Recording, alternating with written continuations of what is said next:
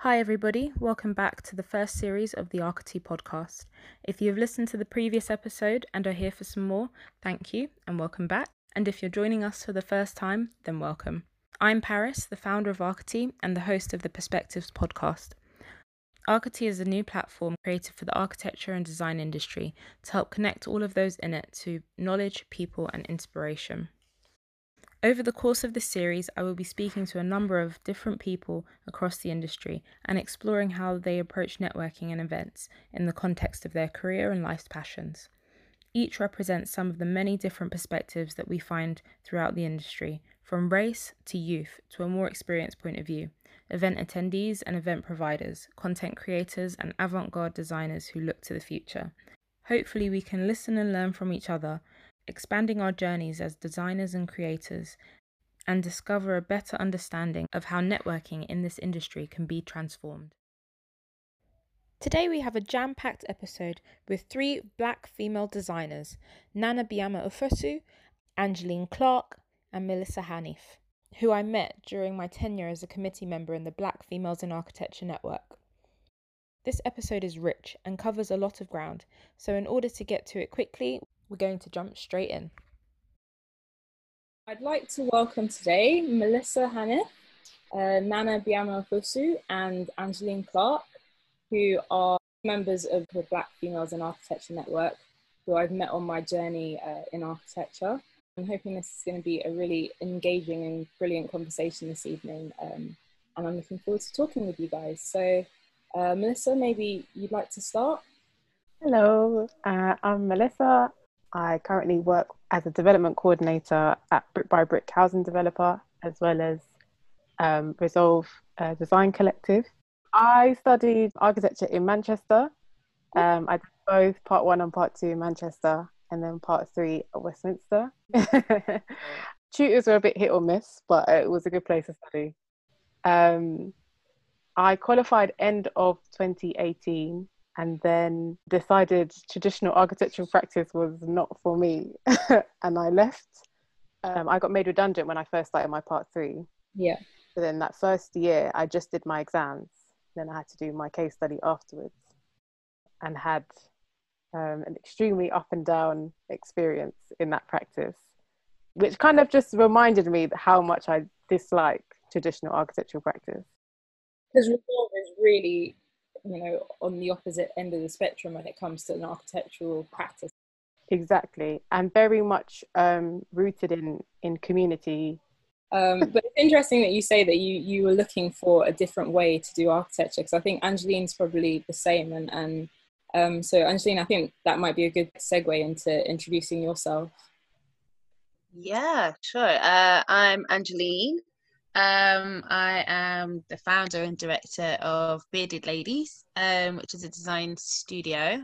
I guess educationally, I'm a part 1. I graduated at Westminster.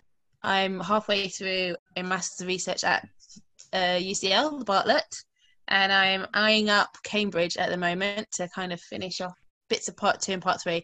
Very, very confusing I am. But I have my own design studio. I set that in 2009, and I'm just about limping along, given this COVID experience.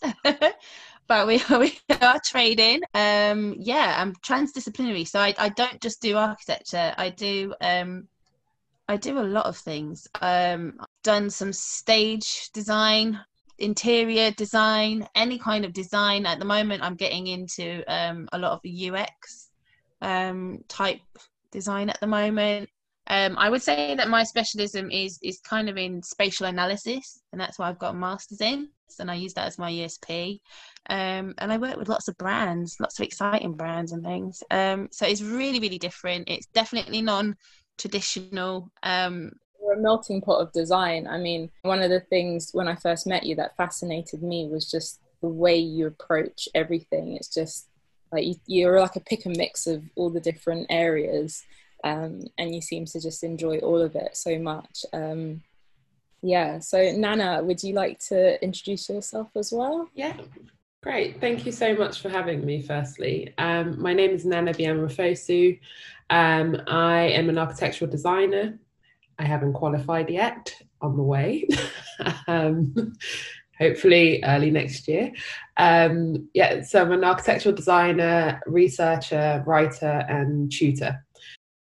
I enjoy the different ways of practicing architecture, and so I describe myself in all four terms equally, because I think that all four terms are legitimate ways of practicing architecture: building architecture, researching architecture and kind of the cultural nuance and kind of cultural implications of architecture, writing about architecture, and trying to diversify the voices of what is actually even written about in architecture, and then teaching, which is something I've been doing now for the last 4 years, which I really enjoy. So I teach at Kingston University. Is it Studio 2.2, right? Yeah. One of the reasons why I've asked the three of you in particular to join me this evening is that, you know, you all have such different approaches to what is a very traditional, historic career path. And in your own ways, you know, Melissa challenges it through Resolve, and you challenge it through your research and new architecture writers. And Angeline, you're, you know, creating a niche for yourself by saying, you know, these are the new things that are coming along that I can do for you. And I think that's what I find so amazing. So I really want to know where you guys get your inspiration from when you are getting the chance to design. How do you go out into the world, which does have this very male, white centric view, and possibly has put up those barriers? And how do you then go out and find this amazing inspiration?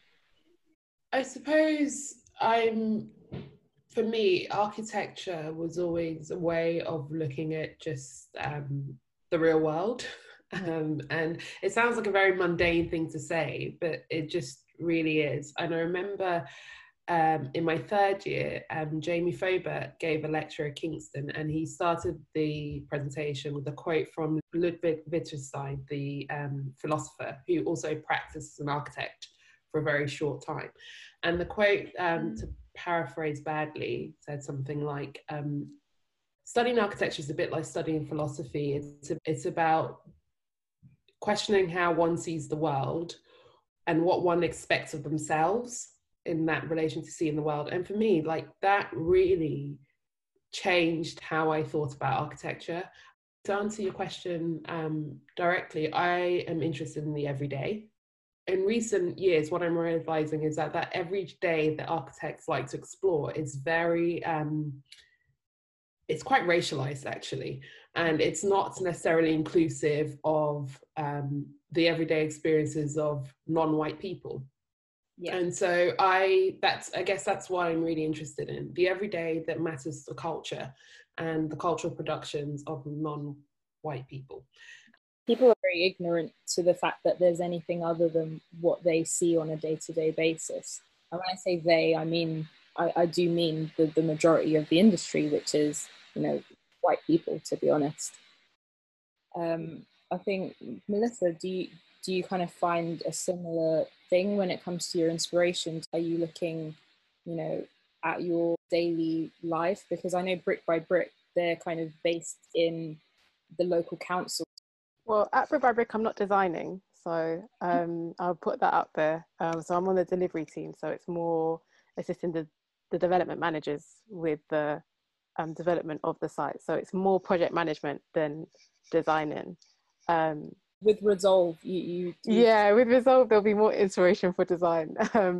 And I think for me, I have so many interests within and outside of architecture. And I think I'm super interested in just where they all meet, whether they're actual humans, as in where the variety of different cultures, especially being in London, like how we all integrate together, how we all interact with each other, how we engage with each other, where we don't mix, what happens there, and on those lines, what happens, and who sets the rules for those boundaries and stuff. Yeah. So I find inspiration from a lot of places, which has been super hard for COVID, because where I haven't really been going out so much, I'm a big people watcher. That's like my main hobby in life. I love it. Absolutely love it. I spend a lot of my days just daydreaming and staring at other people. So where that couldn't have happened this year, it's been very uninspiring. You understand how people interact with their surroundings, you can design better for them. Angeline, what about you? How's your inspiration coming along? Do you think COVID has restricted you? You said that your business has maybe suffered a little bit because of COVID. It has. I wouldn't say it's impacted inspiration. I mean, I get my inspiration really from the clients that come my way, and what inspires them, and that I use as a precedent to design anything. Yeah, COVID has really changed the way that we do everything, and the nature of business, and it's been really interesting to kind of weather that storm, still kind of weathering it. I think it allows you to kind of look at yourself a lot. Like, I was really conscious, I think, as a Black designer going in,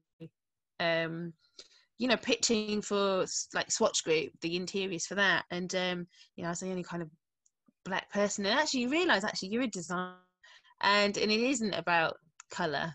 But if it is, use it to your advantage. I use it to my advantage in Bearded Ladies, in that I kind of target and use my colour as a USP. So I go into Asian networks, I tap into Jewish networks. We are of a different socio cultural class, and everyone recognizes it. Yeah. So I kind of place myself in that, and I say, do you know what, I'm right there with I'm the ethnic in the room as well, and that's kind of produced some projects as well where I ordinarily wouldn't have that opportunity. So I've kind of turned it on its head a little bit. Make that your strength, as you said. Yeah, and people want to hear it. I have a mentor who's called Ina Berrent, and she's actually a creative director, and nothing to do with architecture, but has pulled me into a completely different world, where they embrace and they want to be challenged, because there are companies out there that do want to engage, but they just don't know how to approach. COVID has kicked people in the bum a little bit, because so many architectural practices, interior design practices, the whole industry really has had to approach everything this year in a completely new way, and much more of a forward-thinking way, and then combine that with all the Black Lives Matter things that happened earlier in the year, and it's almost like been this amazing catalyst for change. And where they were kind of able to sit back and say, oh, we don't need to do any of that stuff yet. And I feel like they can't say that anymore. Everybody has to do things differently. My next question is, what kind of events do you like to attend? I know that, Nana, you've recently kind of been doing a circuit and being maybe on the opposite side of the events, in that you've been speaking a lot. Are there events that you particularly are attracted to speaking at? Yeah, I'd say perhaps I'll answer the first question about the kinds of events I like to go to, because I think that fuels the kinds of events I like to participate in as well. I'd say about myself as an architect, I am an architect that cares about making buildings in a way. I enjoy the kind of physical presence of architecture and what the kind of what the artifact actually says about us, our generation, our people, all of those things. So I like lectures that are really critical about kind of architecture and making architecture. A practitioner getting on stage and showing you 5 of their top projects. I can look at that on your website, and I don't need to pay for a ticket for that. The lectures I really enjoy are the ones that start to kind of talk about larger issues about architecture and the kind of interesting, nuanced things that generate architecture. Yeah. I once saw, when I was a student, Ellis Woodman present Noah's Ark as a kind of architectural artifact, and I found that really fascinating. He was talking about this kind of idea of a building culture, about people of a time and their kind of how they built, how they lived. And I thought that was really interesting. I think one thing that the pandemic has done is really helped us question what kind of critiques in architecture get given light and given the foreground. And I think, you know, things like the Architecture Foundation's 100 Day Studio, I really enjoyed the talks that perhaps veered away from a kind of traditional architectural sense. So we curated Architecture Foundation Takeover with NAW, the New Architectural Writers Programme. So there's 5 of us. There's Nasra, Iwa, Lois, and Sean, and myself. And we really wanted to put on a kind of takeover that just wasn't kind of centered on building critique, writing about buildings and the kind of traditional, I'm writing the building review. But actually we started to ask questions about, well, as a diverse group of writers, what is interesting to us about architectural practice and the practice of architectural criticism? I attended the New Architectural Writers Takeover of Architecture Foundation. I actually wrote a review about it on Archity. Everybody Thank you. Out.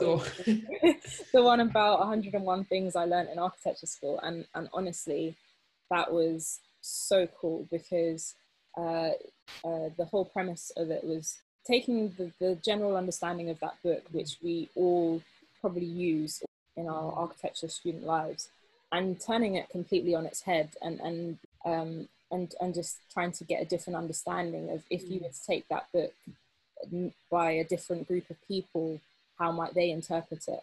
And I just thought that was such an amazing thing to do, because it is really a seminal text. It is something that can really form the foundation of somebody's understanding of architecture.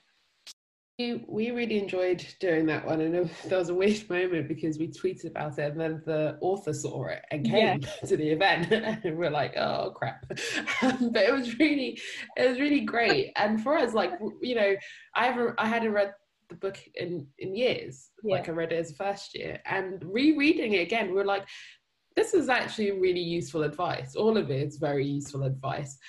For us, we thought, what does that mean for a kind of new, more diverse and culturally richer kind of young architects or young aspiring architects? And for me, one of the things that really struck me was the page that gives the sizes of summer people and winter people, because that's quite loaded already. That's to say that architecture exists in this part of the world and these are the people that make it up. By say summer, winter, and I asked the question, well, what about monsoon people? What about Harmattan people? What about dry season people?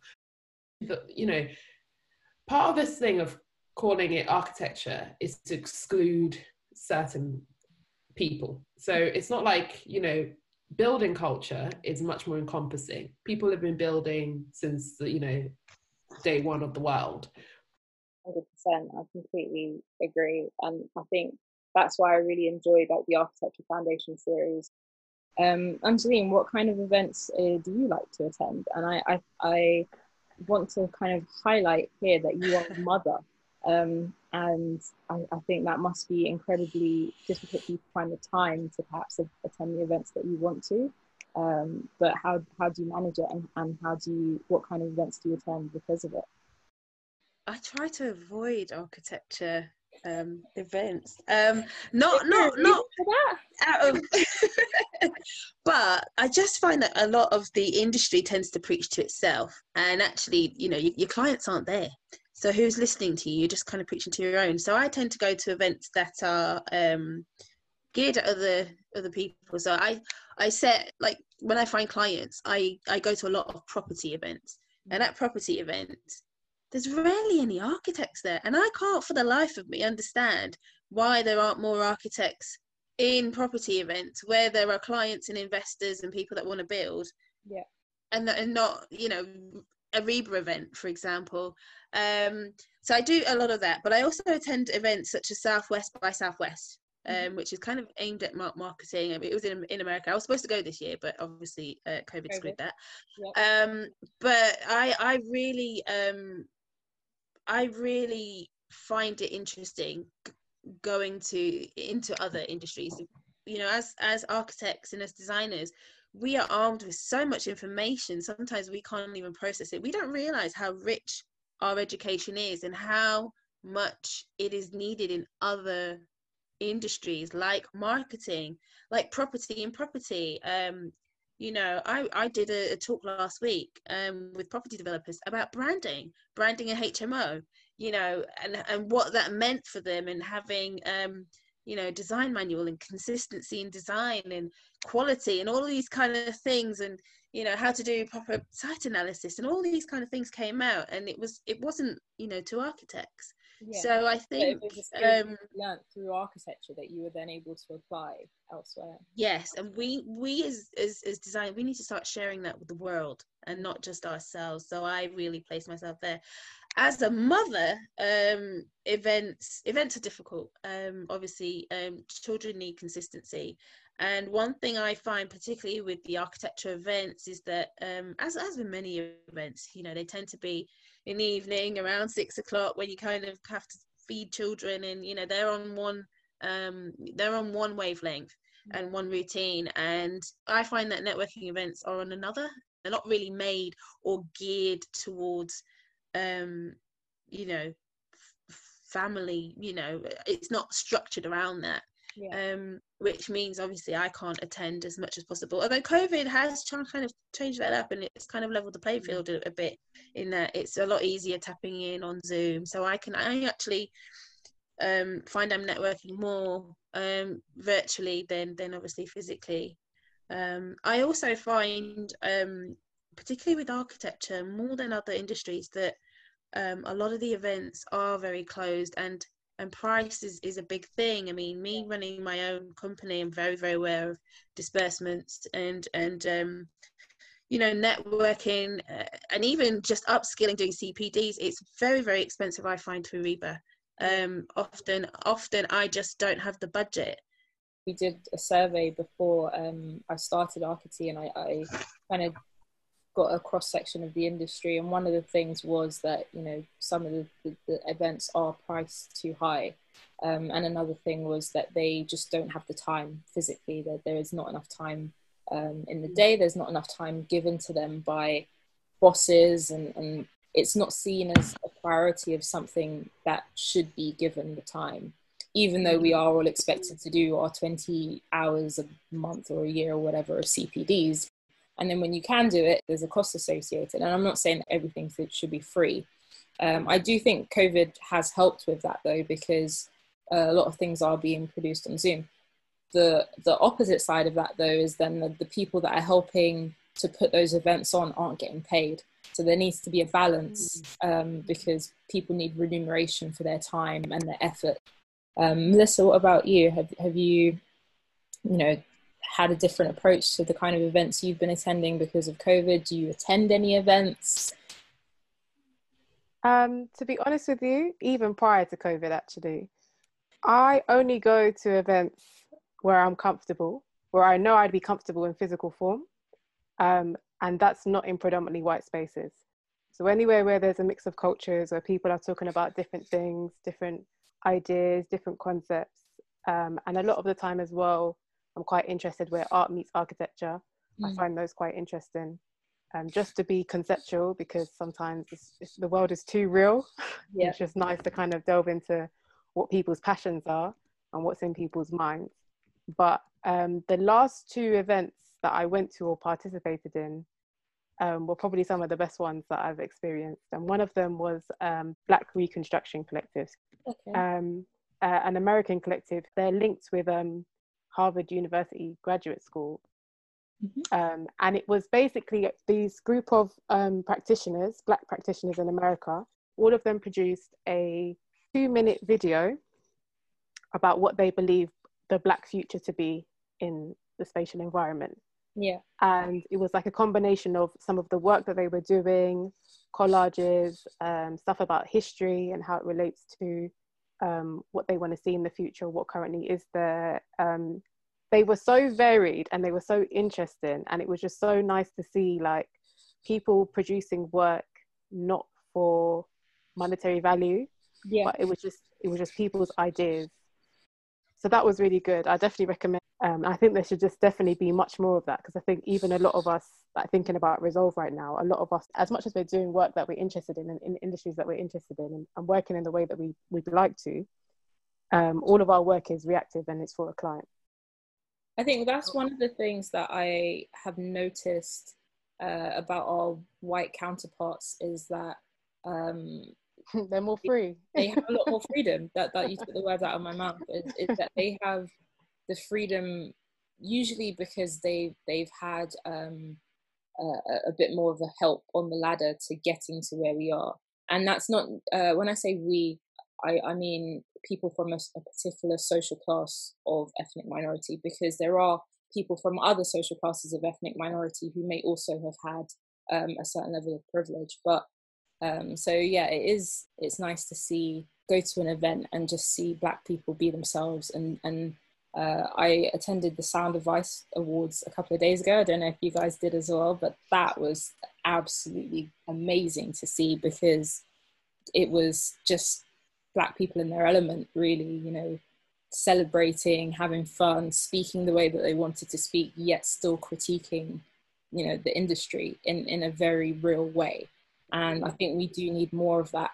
Just something that authentically comes from us and is not reactionary would be amazing. And I think just to draw on Angeline's point in terms of, because you mentioned that a lot of the times you don't go to architecture events because they're just for self-indulgent. But I think when it comes to going to architecture events with just our peers, it's for a different reason. It's not necessarily for networking. It's for the motivation. It's for the confidence boost. It's for the catch up and the informal interactions that are going to help us to move forward. Yeah. Like you said, where we can be like fully ourselves and where we can just relax and have a bit of a moan about the industry so that we can keep going. But like in terms of networking for like clients and stuff, obviously we know we're not each other. But I get what you're saying though, because we should be more, when we are like talking a lot about like money and clients and stuff like that, we should, in theory, we should be in those spaces to be able to give them access, but they're not comfortable and they're not for us. No, they're not. So many. I had a builder this week. I was running a tender, and the builder came in and was like, "Are you taking the notes?" And I was like, "What do you mean I'm not taking the notes? Yeah, I'm hosting the meeting." And he almost fell off his chair. So I know, I know it. It's. But you've got to get used to kind of being comfortable in uncomfortable spaces. And I guess I'm spoilt. So my mum's a judge, and she's learned very quickly, in a mainly white environment, to just get comfy. I'm really enjoying this discussion, and I think one of the things that's really been revealed this summer, and I think we always knew it, but it's very interesting to me that it takes a whole pandemic for us to talk about race critically, and the unfortunate murder of a man right on camera, and his life being so violently taken away, that gets us to get to a point where architecture is even able to have a conversation about race, and all these things that we're talking about here, for me, are underpinned by a racialized profession, one that is in its very essence started off as a kind of gentleman's profession, a gentleman's hobby even. So when we talk about money, well, if you are practicing architecture as a kind of gentlemanly hobby, you don't need to make money. So why would that be important to you? Or if you come from a place where you've never met an architect, or don't know anyone that works in the kind of construction industry, except for, say, a builder, then how do you even exist in these spaces that have been actively created to exclude you and your culture? And this year, what I've really realized is that actually we can't keep talking about race as a kind of additional thing, especially in architecture and the built environment. It is way too critical to the kind of profession and the way that it exists in the world, especially in London. Like, you can't kind of claim to be working with communities if you don't understand the kind of essential part of their sort of daily lives, where you're asking, how can I improve your actual existence and your everyday material circumstances, rather than, is this a nice brick or not? Like, I don't care. Like, if I was living in kind of destitution, I don't care what brick you put there. And I think all these things we're talking about kind of attending events and, you know, being able to afford even events and actual payment, all come down to kind of racialized. I agree so much, and I think it also feeds down to the clients. I mean, the types of clients that I've had during COVID are very different, and the level of education, especially when you've got an ethnic client, I'm not going to say just that, but there's always difficulties, and there's difficulties because of the stigma of architecture, and they don't, you know, clients don't know how to behave, towards, you know, an architect, because they've never used one before, because, you know, it's almost like a class system, and if you're not in that class, then you don't know how to use an architect and what they're for, and, you know, and I think it all stems from what you said, Nana. I think it just trickles right down. I guess I share some of your the way that I suppose you inhabit a space, Angeline, because I'd say I grew up fairly privileged, and I'm quite used to navigating these spaces. What's really interesting for me is that I think that the clients we get are changing. There are, I see a kind of, our generation of perhaps Black and minority ethnic first generation or second generation being much more upwardly mobile, which means that the kinds of people that use architects is different and they have different ambitions. For me, that's really exciting because there's a kind of generation of newly wealthy, shall we say, or newly upwardly mobile or aspirational, who want architects that speak their language, look like them, understand where they're coming from, and that's us. And I think that that's really exciting. It's true, but with that, there's a level of education that we have to bring to them just to plug the gap. There is a gap, and I've noticed it with the kind of clients that I've got at the moment, that there's a, you know, they know they want an architect, but they don't quite know what a feasibility is. That's so funny, because I literally I'm thinking about how I have to do that. I've got a private client who I know he's told me what he wants, but I know it's kind of just like an off-the-shelf situation that he wants, and I'm now having to think about ways to tell him all the other things I have to do before I get there, and also try and figure out how to get a new design in with that, because I don't actually like what he's planned. He's planning. It's quite funny actually, because essentially what he wants is a Victorian house in Africa, and I'm not having any of it. I'm not having it at all. Part of what you're talking about there, Melissa, I think is part of formerly colonized people not perhaps seeing their own wealth and the things they have and their heritage.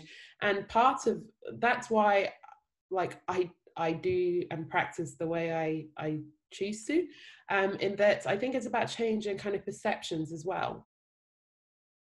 Okay, so we kind of covered, I think through our general conversation, we've covered access to the industry and access to diversity and diversifying the knowledge that's available and maybe the reasons why. And we've kind of also covered feelings of exclusion in the industry, and perhaps why we may stay away from certain areas of the industry, and why we should possibly be putting ourselves in uncomfortable positions, even though I'll admit that is not for everybody, and not everybody has to do that.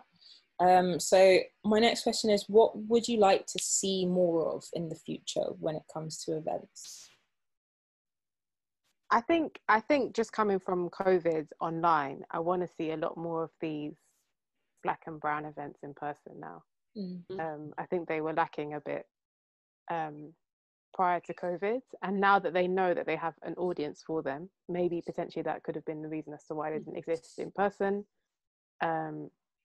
But yeah, definitely seeing a lot of these alternative practice talks and Black and brown people coming together to support each other as well as network is definitely very much needed post-COVID. So very excited for it.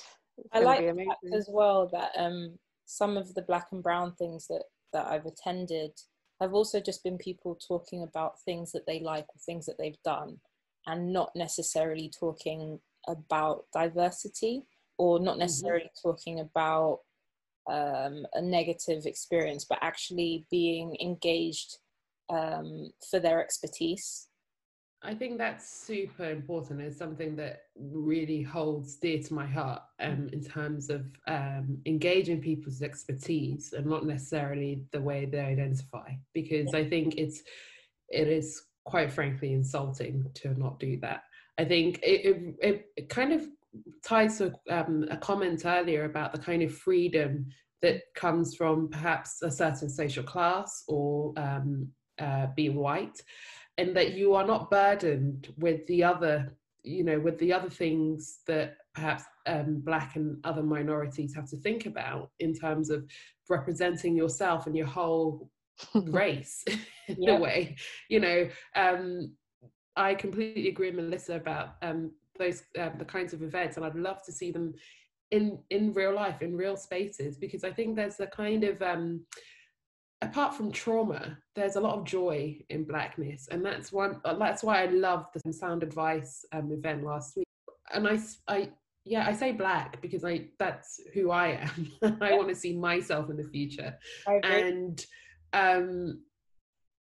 spaces of joy, to operate from a place of joy, not lack. We're not lacking in anything. Black people have the same expertise, the same training, and we should be being engaged with for our expertise, not necessarily just the kind of tick box exercise of diversity. Do you think we should ban in 2021, like any Black people doing diversity talks? Yes. I'm actually down for this movement. Yes, I do. I am so here for that. Doing the talk. I'm very so at the moment I'm actually writing an article on diversity and inclusion, and what are you doing? No. But I said to the editor, the only way I'd write it is if I'm not writing a kumbaya piece. If I am talking or writing about diversity, it's from a place of us. But also, I think we're not seen as professionals. We're not, even though we are professionals, we are trained exactly the same. I sat on a design clinic last week, and the panel happened to be all Black. Now that was completely by accident, but we had a construction manager. I was sat next to a senior planner who was Black, surveyor who was Black, builder who was Black. So we were basically in front of hundreds of people who had design issues. They were all investors, and they just shot questions to us, and we gave professional feedback, and they were very surprised with the level of professionalism coming from this panel. This, I don't know, there's this thing that they just don't see it, even though we have the quality, we have the letters after our name, they still don't see that. And I want to see, that's what I want to see more. I want to see more diversity on panels on a professional level, giving professional advice, not advice about diversity or community-led initiatives. No, give technical advice, that people can relate to, and It's true, because if there's like a community-led initiative, like a grassroots organization, they all get the Black person involved, because you must know, it's like, actually I grew up in Hampstead. Exactly. But somehow in a room on our panel you're expected to know everything about Brixton, or the kind of inner worlds of Brixton. It's like, thank you for inviting me, but I don't know. This is the thing that I find so incredible, is that lack of understanding about, like, we understand that a person who grew up in inner city London is not the same as a person who grew up in Manchester. We know that. Somebody who grew up in Lincolnshire, for example, we know that person going to have very different experiences. They're going to expect very different things and bring very different things to the table. But when it comes to Black people, if you put the four of us, walking into a room, people would naturally expect us to have a very similar background. And that's not the truth. And that's kind of another reason why this whole podcast has people from all different types of backgrounds, including even within ourselves, within our Blackness, we all have different backgrounds. Because I think you can't understand the diversity that's necessary for these new events, this new wave of events that's coming through, until you really understand the people that are trying to attend them. But in some ways, I'm quite tired of explaining that to white people. You can figure that out yourselves. Like you're not. It's obvious. You're not without the knowledge. Go and find it. I'm sorry. I really do. I feel very strongly about the kind of explaining. I don't have to explain my existence. I think the conversations that are beginning to happen now, in my opinion, they're only just beginning. I have not seen anything like this year in the industry in the 11 years that I've been in it. Diversity, and specifically from a racial point of view, is something that I think that conversation is very young, and it's very new, and it's a conversation that they need to really have, and understand the systems about it and how that affects other areas of the industry, such as people procuring contracts and business structures and all of the kind of wider business aspects of architecture, and then the fundamentals, which is education, networking, connections that you make, and how those things are all influenced. But I personally don't think that this is a conversation that's been had for a very long time. I think this is a new thing. It's brand Paris. It's 2020 new. It's 2020 new. I've been asking a lot of people this recently, and if I can be so cheeky, is to ask you guys, how do we stop? How do we engage in the way that means that we don't have to have another 2020 in 5 years in architecture? Because my fear is that this is still being perceived as a moment, and that if it carries on being perceived as a moment, we will be having the same conversation in 5 years, and then again in 10, and then again in 15. So how do we make 2020 a kind of decisive moment from which architecture is truly changed? Personally, you have to go to both ends of the scale. So you have to go to the very young, the people who are fledgling, just entering the industry. And then you have to go to the other end and go to the really archaic, the people who are stubborn and they really don't want to change. And that's the two. If you can affect those two areas, then everything in between will naturally have a knock-on effect, because all the people who are coming up will learn differently to the way we were taught, and all the people who are influenced by those dinosaurs that they call them, who look to them for guidance and look to them for the traditions. If you can change those, even just a few of those people's their approach, then I think that will make a big difference. But what about the people practicing now? Because I hear that, I agree with both, but I hear that quite a lot, and it's beginning to be slightly disconcerting to me when people say, oh, it's a problem in education. I'm like, not really. Well, there is a problem, but it's not the problem that is affecting architecture right now, because the people I'm teaching will not be qualified architects for at least another 5 to 6 years. Yeah. So are we saying that the profession has to wait on them to make any difference? And even when they are, qualified, they'll still be pretty junior. I'm just like, that's not that's it. the wrong route. I think we've got to recognise our route is different. Like my route to architecture, I would have loved to have that traditional route and find a practice and and have the nurturing. But if you don't have that opportunity, I also try to educate people that you can do it in an alternative way. So for example, I'm with Bearded Ladies, I'm going through the qualifying checks so that I can run apprenticeship schemes. So you could do your part 2 and part 3, qualify under my practice, just because I employ architects. So you don't have to go that traditional route. There are alternative ways, but also I think we've got to encourage people to be a bit more entrepreneurial and get out there and try. And I'm technically a part 1 by paper, but it didn't stop me, and we've got to just motivate people, to get out there. Don't wait for that part 3. Just from what you're saying, just to add to what you're saying as well, the systems that we're taught at part 3, Melissa, we went to the same university, so you might agree with me, but obviously they're based on what works and what has worked for many, many years. So all of those things that you were just saying about how to run a business, how to balance the books, how to look for new clients, how to do all that kind of stuff, it's based on the tried and tested way. So there's not going to be really much change there unless, like you said, you look for an alternative way to do it yourself. And that obviously takes time, and it takes money, and it takes patience. I think like encouraging like practitioners now to take more risks is one thing that I would say is a big must, because I think we always think, if you go down the traditional route, I'm going to do my thing that I'm really interested in on the side, and eventually it will just come out of nothing that I'll be able to do the side thing as a full-time thing, when actually there has to be a point when you dedicate 100% of your time to what you're super passionate about. And yeah, that could mean reducing your salary, or it normally is to do with money, so you normally have to save up a bit to be able to sustain yourself for a bit to be able to do that.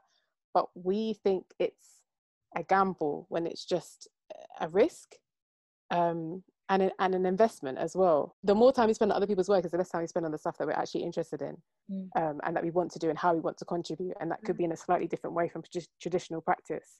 So I think like the connections and stuff that are being made right now with the current practitioners that are like in our generation, in terms of just starting out as either architects or just starting out in their practices, nurturing those relationships, making sure that we keep in contact constantly, making sure that we fully understand what this industry is about, and making sure that opportunities are kind of passed around amongst us, as well as just encouraging each other to design outside of the box, or to go for the slightly different opportunities, not the ones that are the quickest and easiest, or the ones that are given to us. So I think we just need to kind of branch out a bit, because that's the only way we're going to grow, and we need to encourage each other together to be able to grow together. And I just think that there's, as much as it is about education, I'm kind of less interested in the other end that you were talking about, Paris, in terms of changing the minds of the older generation. I'm kind of I'm done with that. My thing is that they have a lot of influence, and regardless of if we like it or not, they do. The ones I'm thinking of like the stalwarts, the ones that have 200 strong practices and stuff, and people. But like we also have a huge amount of influence. We do, but they're paying salaries of hundreds of people, thousands of people even. And for example, Lionheart kind of going into Grimshaw and becoming the poet of residence there, and just changing his approach is something that to me is so brand new. It's something so different to architecture. It's not ever really been done. And just his presence in that space, and then going to Japan and working with Kengo Kuma and all those kind of stuff, and it is such a different way of engaging with these people who have been in the industry for 50 years, and changing their mindset in a interesting way. So, I mean, I completely agree with the sense of like, the dinosaur who doesn't care for Black people. I don't care for you either, and I don't want to engage with you. But the people who do engage with Black people and have that kind of influence should be engaged, I think, personally. I think they should be engaged, but it's not I don't think that it's the job of those who have suffered under the system to bring you to the table. If you don't recognise that you should be at the table, you're not worth a seat here. So be gone. So we've got a couple of minutes left. So this is going to be a quick fire question.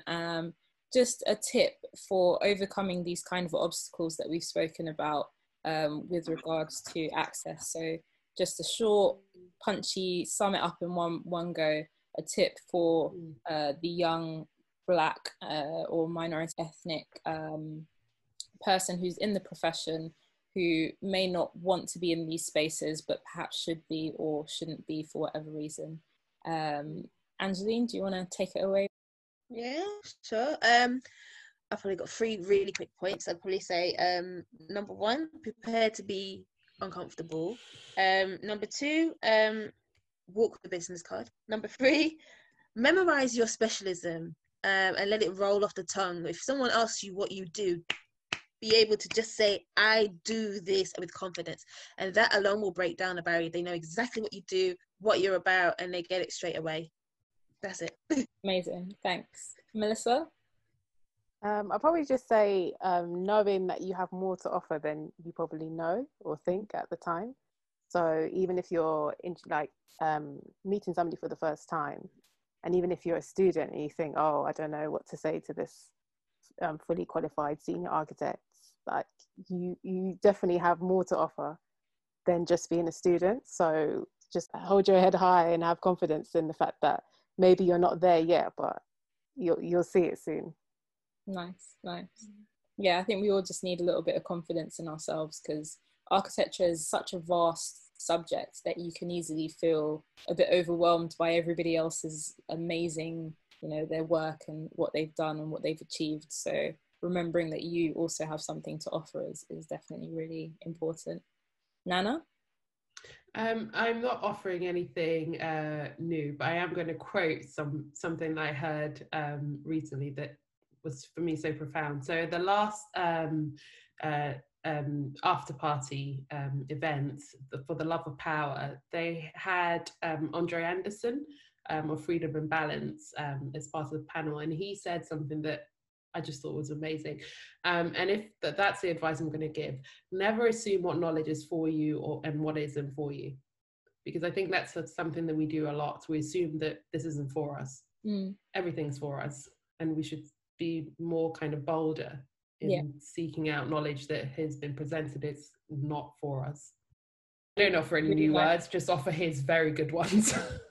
That's a nice way to kind of wrap it up, and I think it adds to what Angeline was saying about putting yourself out there and making sure that you put yourself in that uncomfortable position. So if you do see an event that you want, just attend it and go out there and seek that knowledge and find that information and that inspiration. So thank you guys. This has been an amazing, absolutely amazing conversation. I've really loved it, and I feel like we could talk forever. This is going on two and a bit hours now, so it's been really, really lovely having all three of you. Thank you so much to Nana, Angeline and Melissa. Thank you so much. I hope you enjoyed listening to this episode. Nana, Angeline and Melissa gave wide-ranging accounts of their diverse histories and interests, and I hope that if nothing else you take away from this how deep and rich the Black experience is, and that the systems that currently exist within architecture and design constantly afford those with this experience an uphill battle that we do not want or need. To find out more about Melissa, her work with Brick by Brick, Resolve Collective and Black Females in Architecture, follow her on Instagram at Melihani, MELIHANI.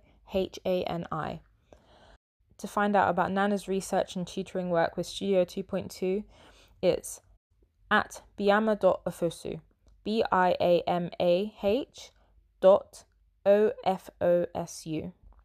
And Angeline, who doesn't post too much of her amazing work online, sadly, but if you want to contact her, she's available at bearded_ladies_. Thanks for listening. We'll be back next week for another episode.